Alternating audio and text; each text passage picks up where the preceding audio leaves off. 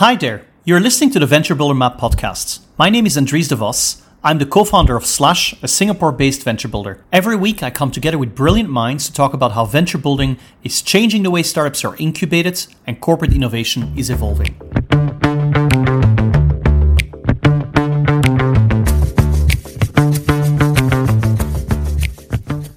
Corporate venture building is hailed as one of the most effective ways for large corporates to reinvent their companies, their industries, and the way their teams work. In this episode, we will explore the corporate venture building landscape in the Spanish-speaking world. Our guest today is Ignacio Gabaldon, who leads iGeneris Ventures, a corporate venture builder with offices in Spain and Mexico. Besides helping clients to build corporate startups, iGeneris recently started building its own ventures. Ignacio works closely with a consulting team to identify market opportunities and incubate in-house solutions that can be commercialized with industry partners. Thank you so much for joining us on the Venture Builder Map podcast, Ignacio. How did you decide to go for consulting corporates to build ventures? Because you guys have been around for 10 years or so. 10 years ago, this was not very common to do. The idea of building a corporate startup, I think, has only become a little bit more mainstream, quote unquote, in the last 2-3 years. Before that, it was all part of the corporate innovation game. But corporate innovation typically meant building internal R&D projects that were not commercialized, but were just embedded inside an organization. Whereas if I understand correctly, what you're doing is literally corporate venture building, where you're helping corporates then create an entire new product or service line, spin it up as a separate brand or a separate subsidiary with its own management team, its own governance structure. I think this comes from the founder of iGeneris a bit more than 10 years ago. They come from the corporate world, working for big corporations. They found out they needed to grow their business lines, needed to grow. The only thing they could do to make these business lines grow was actually to innovate and not innovate in some R&D project that's going to come out in 5 or 10 years. They needed to do something different. They needed new business models. They needed new ventures. They needed new startups. They found out that businesses needed this. They decided to launch a company in Spain, which is not probably the most mature market in Europe or even in the world to do these kind of things, especially 10 years ago. They decided it was the time to start doing this thing in Spain. They tell us this was pretty hard. It was pretty hard work at the beginning to actually convince the companies what we were going to do and what we wanted to do. It was not a matter that they did not trust us. It's just that it sounded strange to them many times. Like, you're going to build ventures for us. This is not R&D. We have our own innovation team that is actually doing many things. So it was quite rough at the beginning. The first 5 years were tough. And I have to thank Jose Lopez, who's one of the founders of iGeneris, to do all this way at the beginning. We started on that part because we come from the corporate world. Probably if one of the founders of iGeneris was an entrepreneur who had sold a company for 50 million euros, maybe we have started in another way. We are right now, I think, in the middle between the entrepreneur and the corporate. But we come from the corporate, and we're getting closer to entrepreneur. But we were on the corporate side for the first years, and we are shifting towards the middle right now. And I'm pretty sure you can tell more about how this model works in other parts of Europe and other more mature markets. In Spain, it has changed for the last years. Has changed a lot. Big companies are actually entering the Spanish market, but I think the first 5 years we were pretty much alone on this battle in Spain.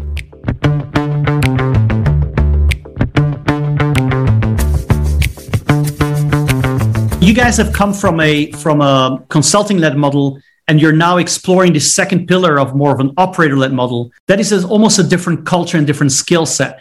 People that are good at consulting are not necessarily good at entrepreneurship.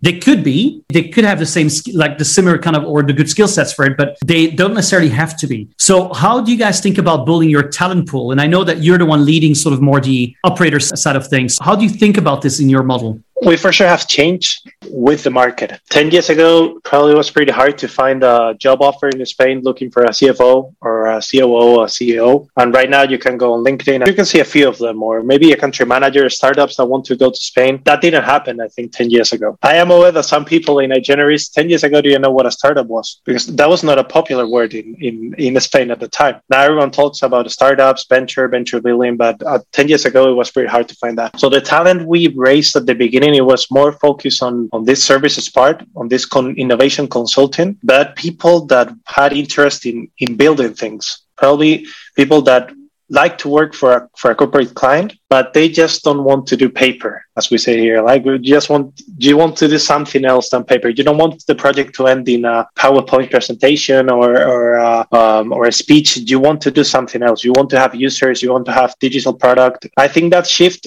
came a little bit with the clients we had at the time. At the beginning, clients wanted paper. They wanted ideas. They wanted that first step of the creative process.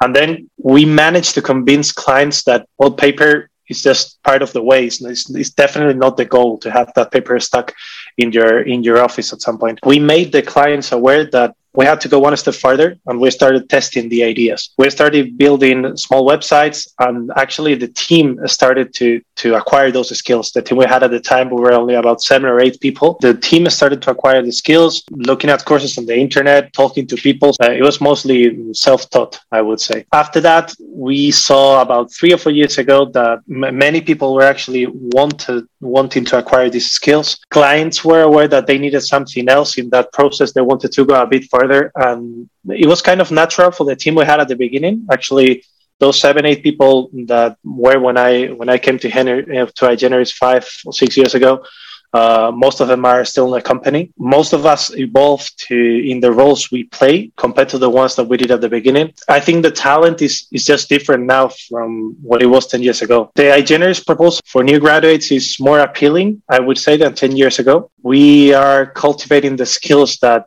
everyone is talking about: innovation, creativity, things about no code, that being on the edge of technology and also product, but also business. I would say that culture shift has come from the market, working with our clients. We have pushed them a little bit, but they have pushed us also a little bit on that side. We have cultivated the skills in-house, and also it's easier to recruit this kind of talent now than it was 10 years ago. There's more competence, of course, and many people want this talent. But I think 10 years ago, we were not using the right tags, and using the tag no code 10 years ago, I don't know if it actually existed. I don't know what are your thoughts on this, and maybe you've worked in different markets and the story is different, but I've really seen like this has developed really fast in Spain in the last years.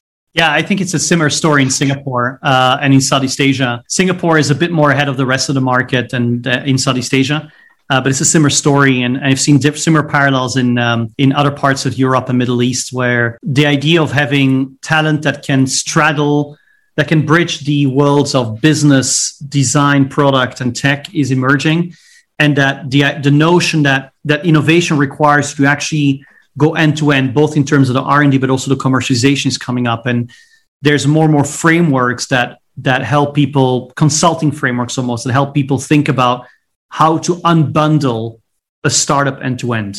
And once you think of it in terms of a process with checkpoints, clear checkpoints with ways to measure it, and stage gates that says, let's go or let's not go, it becomes easier to execute, especially in the context of a corporate environment where you still need to do reporting to the higher ups or to the mothership, and you just need to facilitate a group of people through those checkpoints, and your paycheck does not depend on that risk level taking that a grassroots entrepreneur does. So from corporate venture building, I definitely think things are moving very quick. From a grassroots entrepreneurship side, things have moved from a very different direction, I think. It's more from the side of a lot of capital abundance available now. And a lot of the frameworks around grassroots entrepreneurship are readily available on, Lean Startup and other books that have been around now for 7-8 years and have really created a new movement around how to think about risk-taking. But I think the skills that are required to take risk from a point of view of not knowing whether you can pay your bills at the end of the month,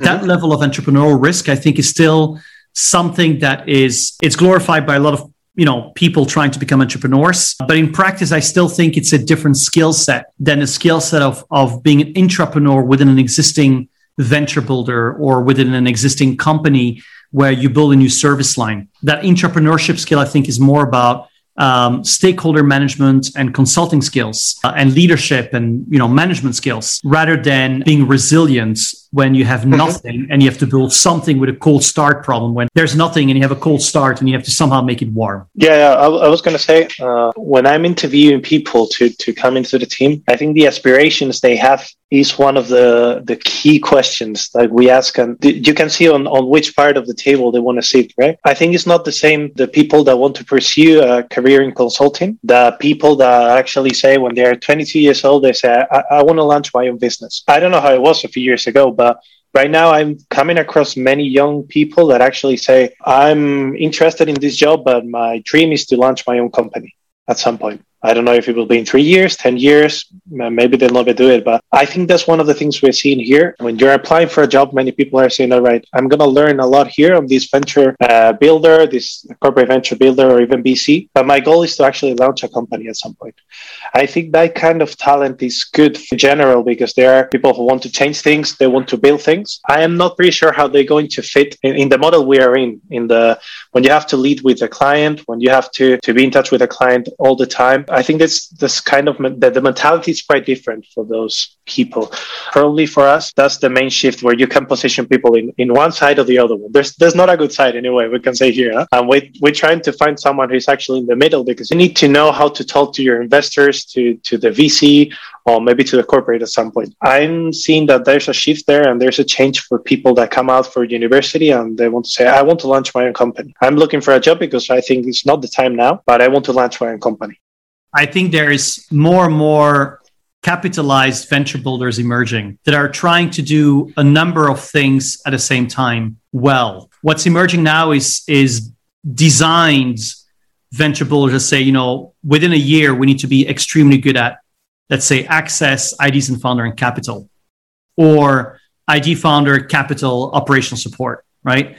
And or even all five. And usually those models require a huge amount of capital and leverage. Either capital because they happen to be the founder of that model, is willing to deploy significant sums of money, 10, 20, 30, $40 million to kind of make it work, or because they have a leverage, they set up a fund of 100 million, 200 million and decide, we're going to tackle a problem or a problem space.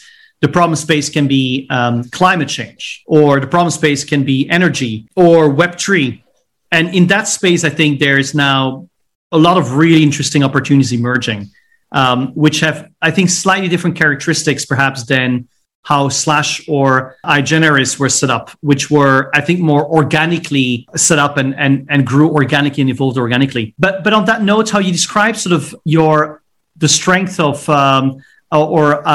iGeneris in IDs and founders is kind of an interesting one, because I would have thought that if you are very good at identifying market gaps, you could have a significant opportunity to take a position where you say, we will solve that gap, perhaps with one client or two clients or three clients, or perhaps by creating a coalition of clients that are trying to solve that problem. So I don't know if you can speak more about how you have thought about this, because at some point you mentioned to me that you are primarily looking for a fee-based model, working with one-on-one clients.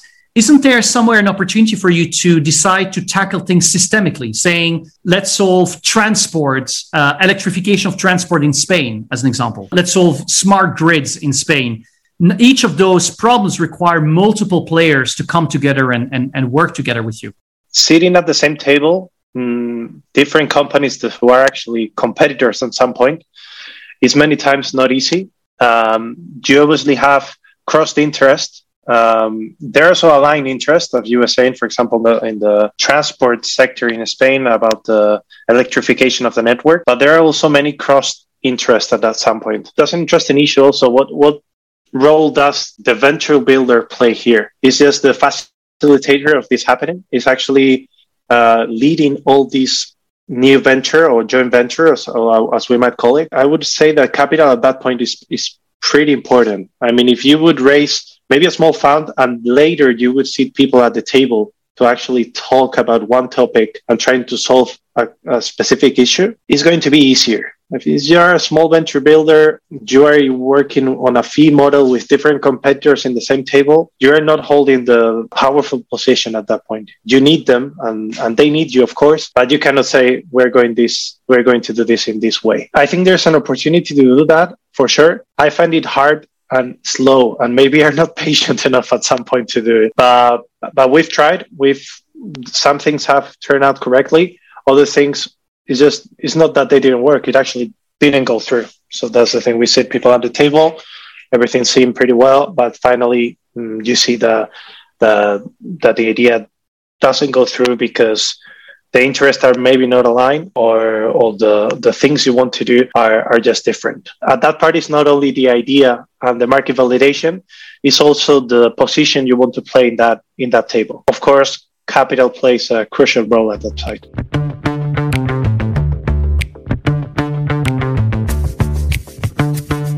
You are now building your own venture. So what's your thesis? What's your strategy? What kind of themes or verticals are you focusing on? What are the checkpoints in your venture building process, both in terms of how much capital you kind of prepare or risk you're prepared to take?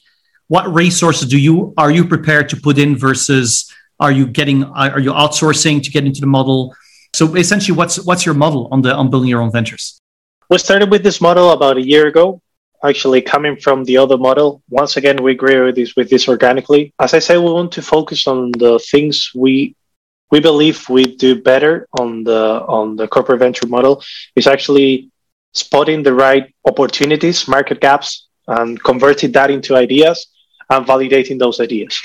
That's the thing we're stronger in. With this model, basically what we want to do, we're not focused right now in any specific sector, but it comes from the sectors we have higher expertise. We're good in the mobility sector. We have also experience in the energy sector.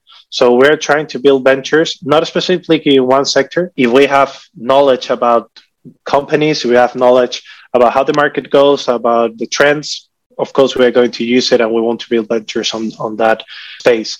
Our aspirations is actually to do that part really well, have the small number of failures as possible in that part, which is crucial for us. When we have validated the ideas, we want to incorporate the new funding team. So we're actually the funding team at the beginning. We spotted the idea, we did the validation of the market. But when we've seen that there is a business here, we want to incorporate the talent. We want to incorporate people who are pretty good in one business, in one sector, that have experience in that sector, that want to change, that want to do something different with their lives. They don't want to work on the corporate side. They want to start a business. They are kind of starting a business here because we're giving them support and we have started the first steps with them. Those are people that want to do something different and they have a long trajectory on the sector, but they say, all right, I've been working in the automotive sector for 10 years.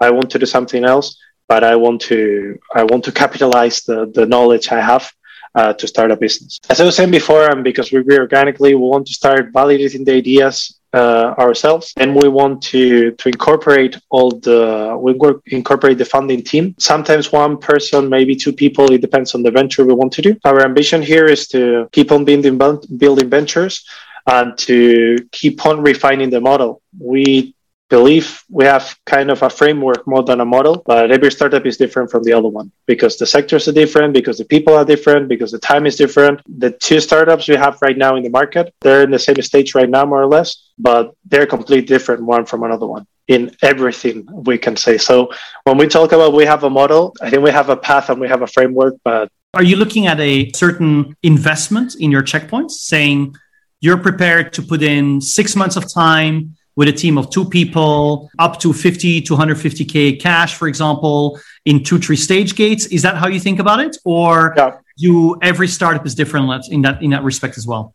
We think in terms of time, mainly, maybe around 6 to 9 months to actually spot the idea and validate the idea, hire the new funding team and do this introduction to the business, to everything we've been doing. We would say about 6 to 9 months. We would love it to be 6 months, obviously. Every time they go slower than you expect. We don't talk in terms of cash because that really depends on if this is a B2B company, it's a B2C company, you need to invest heavily on marketing. That really depends. We're trying to combine both or different ventures to looking at the P&L. If you want to validate 3 ideas that are marketing intensive in the same year for 9 months, that's going to cost a lot of money. If you want to do something on the B2B spectrum, mostly you're paying for the salaries of the selling team and not the marketing. Sometimes is at least cheaper or at least more secure.